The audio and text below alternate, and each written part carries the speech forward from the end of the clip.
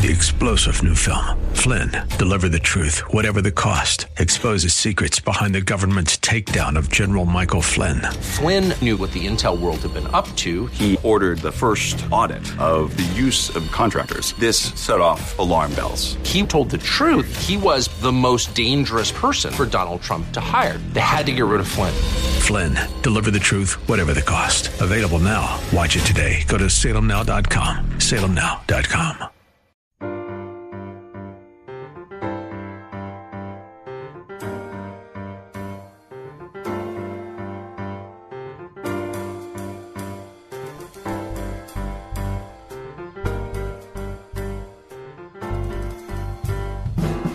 Welcome to His Life Revealed with Pastor Todd Granger of His Life Fellowship in San Antonio, Texas. We're glad you've chosen to join us today. Our passion at His Life Ministries is to help believers know Him and show Him. So we keep it simple. It's just about Jesus. Our prayer is that the Holy Spirit will make His truth plain to you so you can walk in freedom and enjoy the life of union that God has designed for you to live. And now, here's Pastor Todd. We are coming into one of the most controversial sections of Scripture in the whole of the Bible, and that'll be in chapter 5 of Hebrews and chapter 6.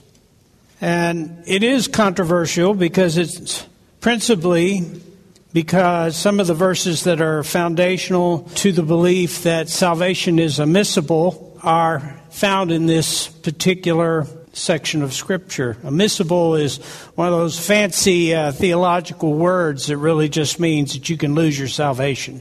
And the Arminians actually get one of their principal tenets from this section of Scripture. We're not going to hit that particular Scripture today. We're going to be in finish out chapter 5. But I'm going to do a little preparatory work, kind of break some ground before we head into that. Because this particular section of Scripture is a beachhead for the enemy so that he can distort people's perception or the believer's perception of their relationship with the Father.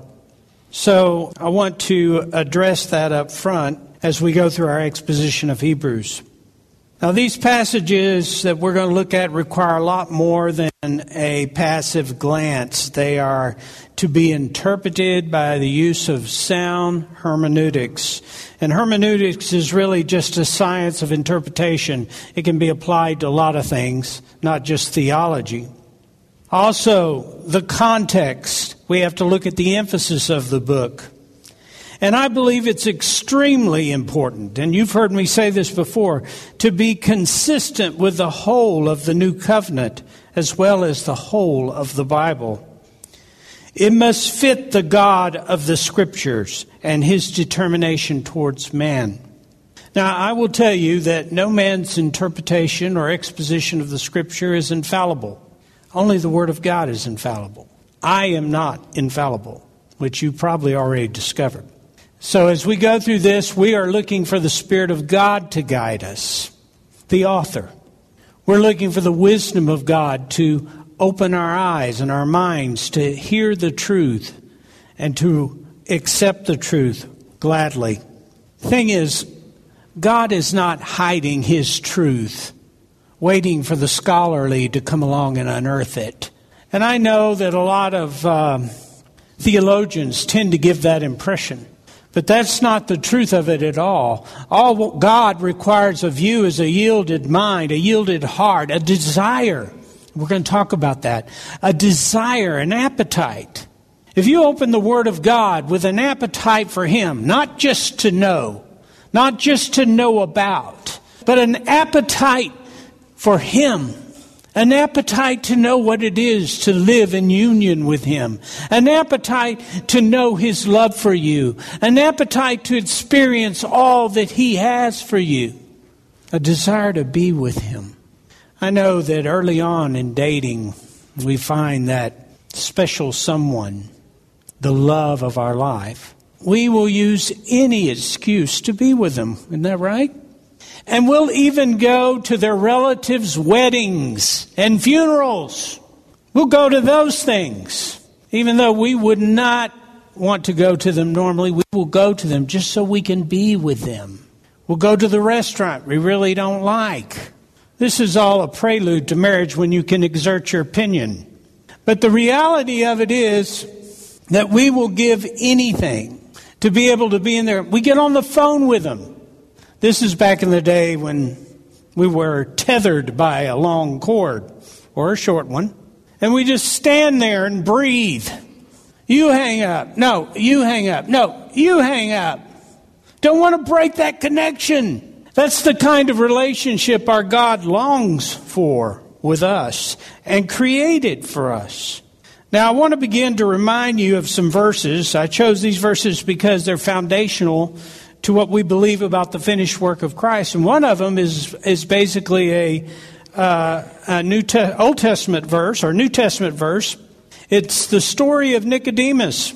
And in John 3, it says, "Now there was a man of the Pharisees named Nicodemus." It's John 3, verse 1.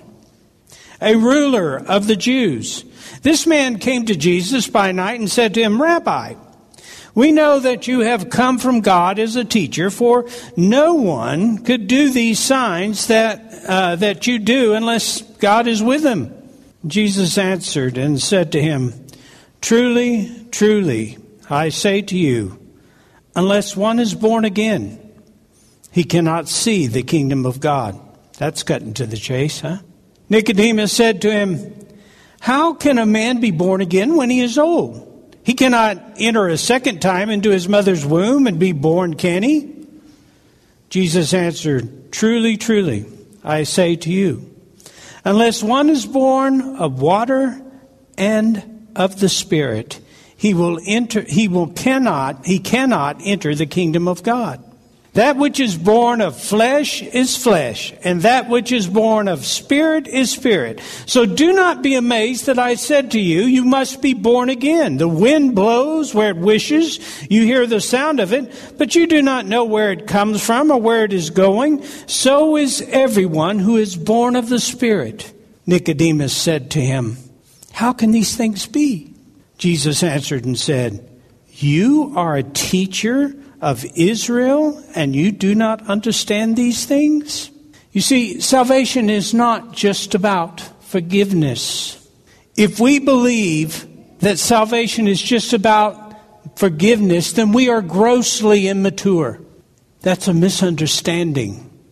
It's a misunderstanding that allows people to believe that salvation can be transitory, that we could lose it. Why? Jesus just made the point that you have to be born again. Not just forgiven, but born again. That which is of flesh is flesh. That which is of spirit is spirit. And the two are not the same, are they? There are Christians who have life but haven't begun to live. 2 Corinthians 5:17 says, "Therefore, if anyone is in Christ, that is, grafted in, joined to him by faith in him as Savior, he is a new creature, reborn and renewed by the Holy Spirit. The old things, the previous moral spiritual condition, have passed away. Behold, new things have come, because spiritual awakening brings new life." Those that believe that salvation is omissible or that they can somehow lose their salvation are saying that we can reverse the creation process, we can resurrect what Christ has put to death, and that the new creation is transient and unstable, and you may be uncreated in Christ and return to your unregenerate state as a son of Adam. Does that sound probable? How do we believe this? How do we allow people to convince us of this? They have dismissed spiritual birth. They have adopted external righteousness that is as fickle as their perception and behavior. Then I will finish with this short preliminary argument with Paul's salvation testimony. Galatians 2:20. "I have been crucified with Christ. That is, in him I have shared his crucifixion. It is no longer I who live, but Christ lives in me. The life I now live in the body, I live by faith, by adhering to, relying on, and completely trusting in the Son of God who loved me and gave himself up for me. Now, you've heard me teach on this verse many times, but look at what Paul is saying. Does this look like this condition is temporary? The I that went to the cross with Christ no longer lives, and now it is the new I, animated by the resurrection life of Christ, that lives in the body, and this now is my life that is lived out experientially by faith.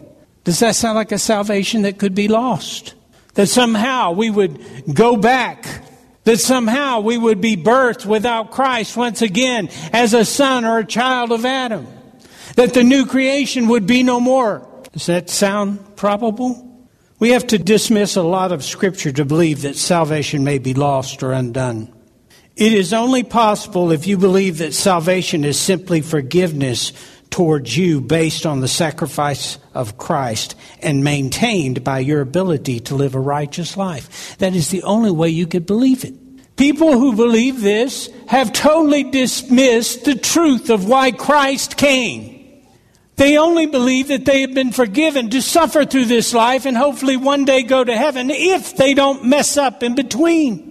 Christ becomes a temporary sacrifice like the Old Testament sacrifices offered year after year for your salvation if you follow this.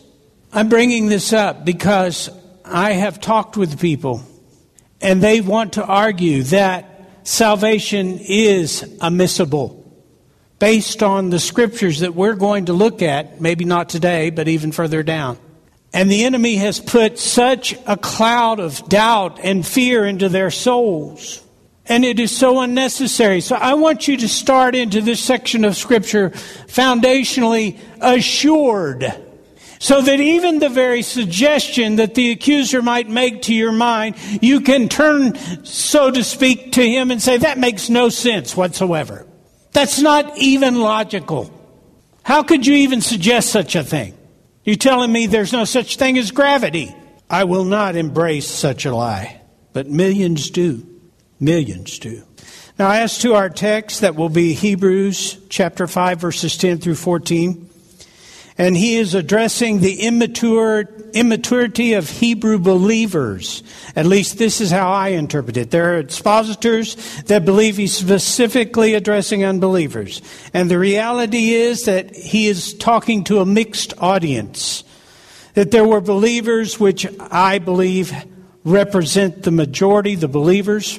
And then there are the apostate or the lost who have not yet received Christ as their Savior. And then among the believers, there were also the carnal. And I believe that the majority of the church was living in various states of carnality. Some may have even made a profession of faith, but never really believed. And some of these turned away from the faith, basically apostatized. They were apostates.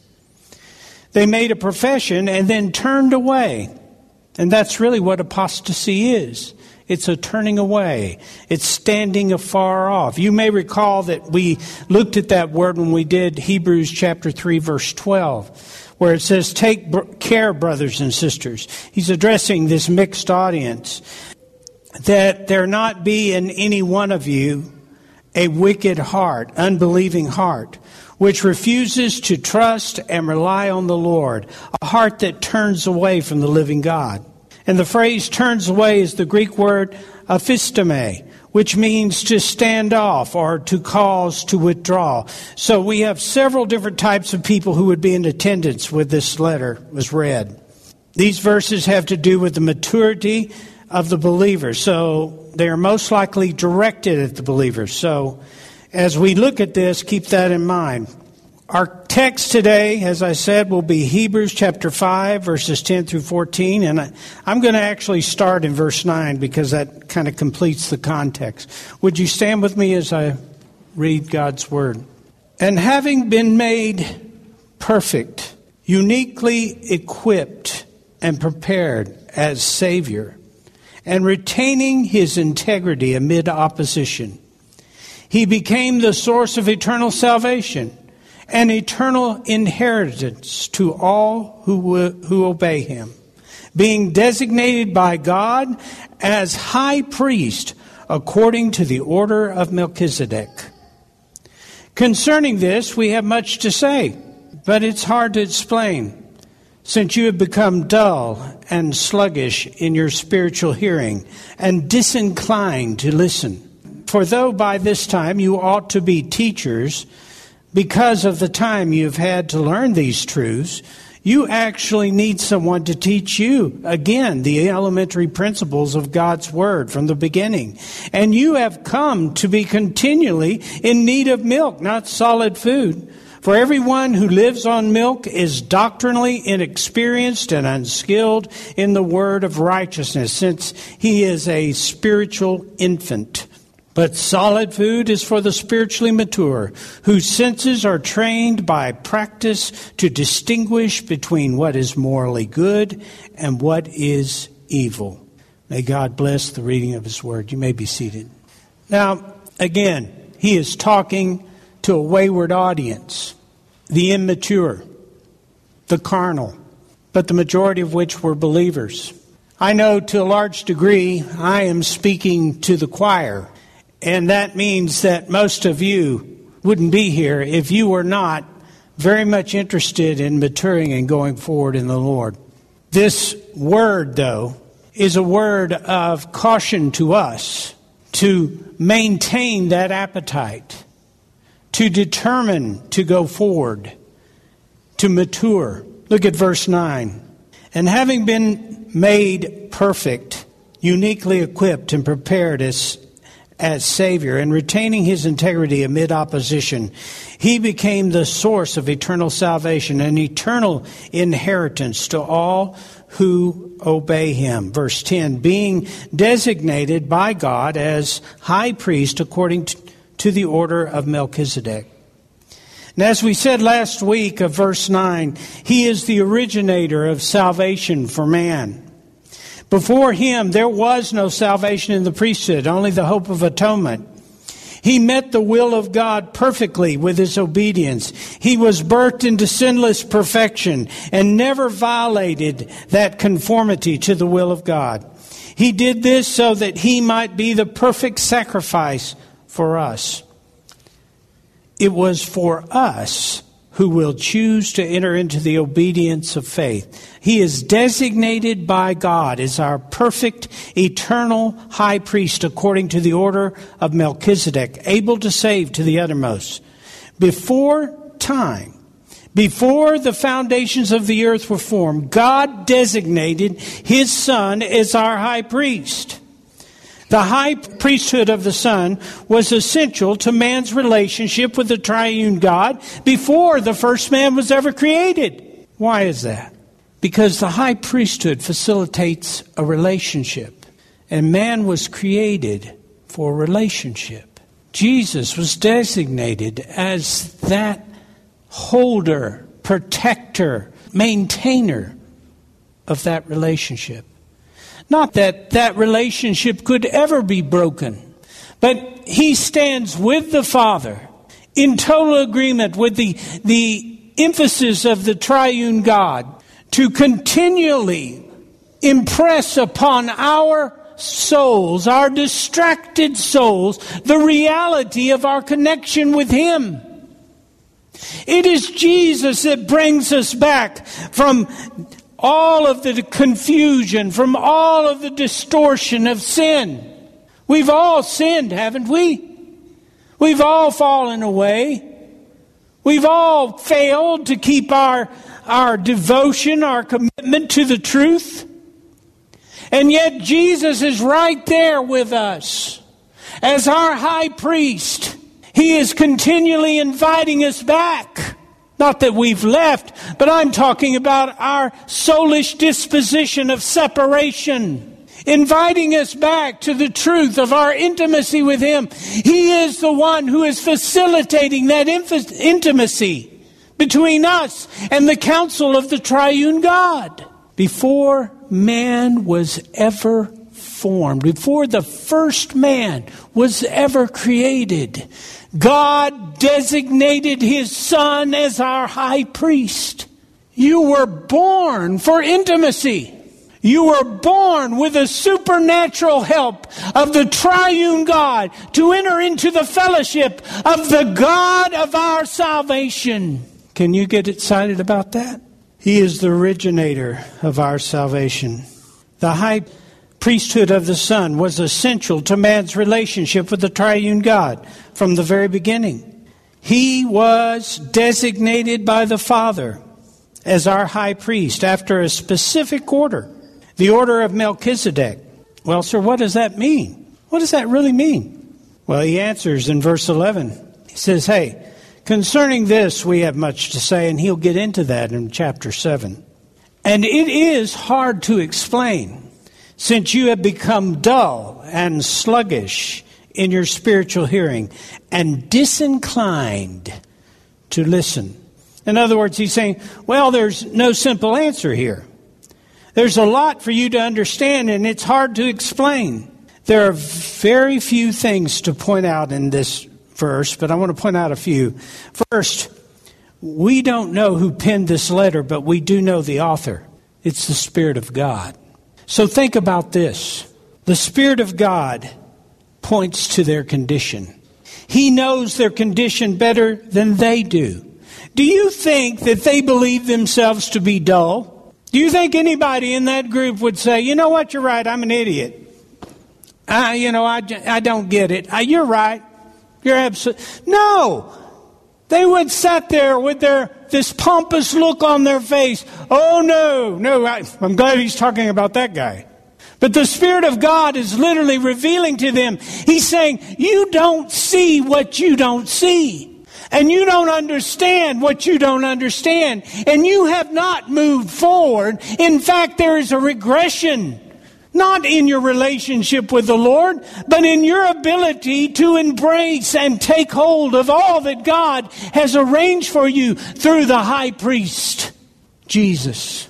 The Spirit of God is giving them a revelation of their condition. Something that no man is really equipped to do. He sees us as we are. We are sheep who need a shepherd. This is a wake-up call. I have a lot to say to you concerning the Melchizedekian high priesthood of Christ. But you are immature. You are self-satisfied in your Christian life. That word dull is, in the original language, it is nothros. It means slow of mind, sluggish of thought, or spiritually lethargic. And it's not about intellectual capacity or scholarship. There are many well-studied men who in pride and presumption have become deaf to the Spirit of God. I know that as a pastor, that I can go into a sermon or a study with a selfish predisposition that will dull my ability to hear the Spirit. Just as you can come to church and sit there with an unyielded or undisciplined mind, never truly listening to the Spirit's voice. To worship in spirit and truth is to come yielded of heart to hear Him. Not to hear me, to hear Him. You are here in order to yield to the truth that you were made for Him and to worship Him in spirit and in truth. The Spirit of God doesn't say some of you when he wrote this verse. He speaks to the whole assembly. He says you. And Paul is doing the same thing saying the same thing about the Corinthians in 1 Corinthians chapter 3, verses 1 through 3. Paul says, and I, brethren, could not speak to you as to spiritual men, but as to men of flesh. Remember, flesh, spirit. As to infants. I gave you milk to drink, not solid food, for you were not ready or yet able to receive it. Indeed, even now you are not yet able, for you are still fleshy. For since there is jealousy and strife among you, are you not fleshy? Are you not walking like mere men? Mere men. In other words, your thoughts, your perceptions are completely soulish without the Spirit's influence. This is where the Hebrew believers were at. And now they were abandoning growth in truth for the external righteousness of Judaism. Verse 12. For though by this time you ought to be teachers because of the time you have had to learn these truths, you actually need someone to teach you, again, the elementary principles of God's Word from the beginning. And you have come to be continually in need of milk, not solid food. And that's the thing. One of the things mothers know is that if they don't train their kid to eat something with a little more stuff to it, a little more stability to it, they will never get a full night's sleep. You got to move them away from milk. You got to put them into cereal. You got to put something substantial in that little tummy, or they won't sleep, and they'll crave more, and they'll crave more. Thank you for joining us for His Life Revealed with Pastor Todd Granger. This program is the radio ministry of His Life Fellowship in San Antonio, Texas. If you'd like to know more about us, visit us on the web at hislifeministries.org or on Facebook at His Life Fellowship. We would love to have you join us for worship. We meet on Saturdays at 5 p.m.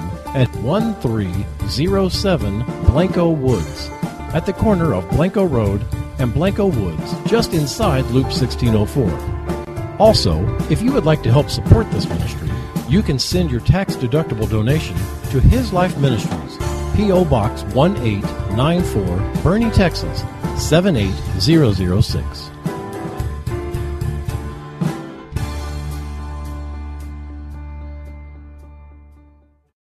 3-star General Michael J. Flynn, head of the Pentagon Intelligence Agency, knew all the government's dirty secrets. He was one of the most respected generals in the military. Flynn knew what the intel world had been up to. He understood its funding. He ordered the first audit of the use of contractors. This set off alarm bells.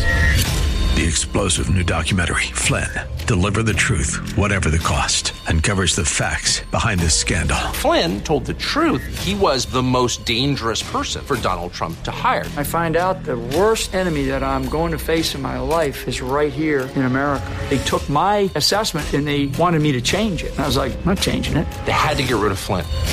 With in-depth interviews, archival footage, and never-before-seen personal records of the man behind the headlines. I just felt like I was drowning. Flynn, Deliver the Truth, Whatever the Cost. Available now. Watch it today. Go to salemnow.com. salemnow.com.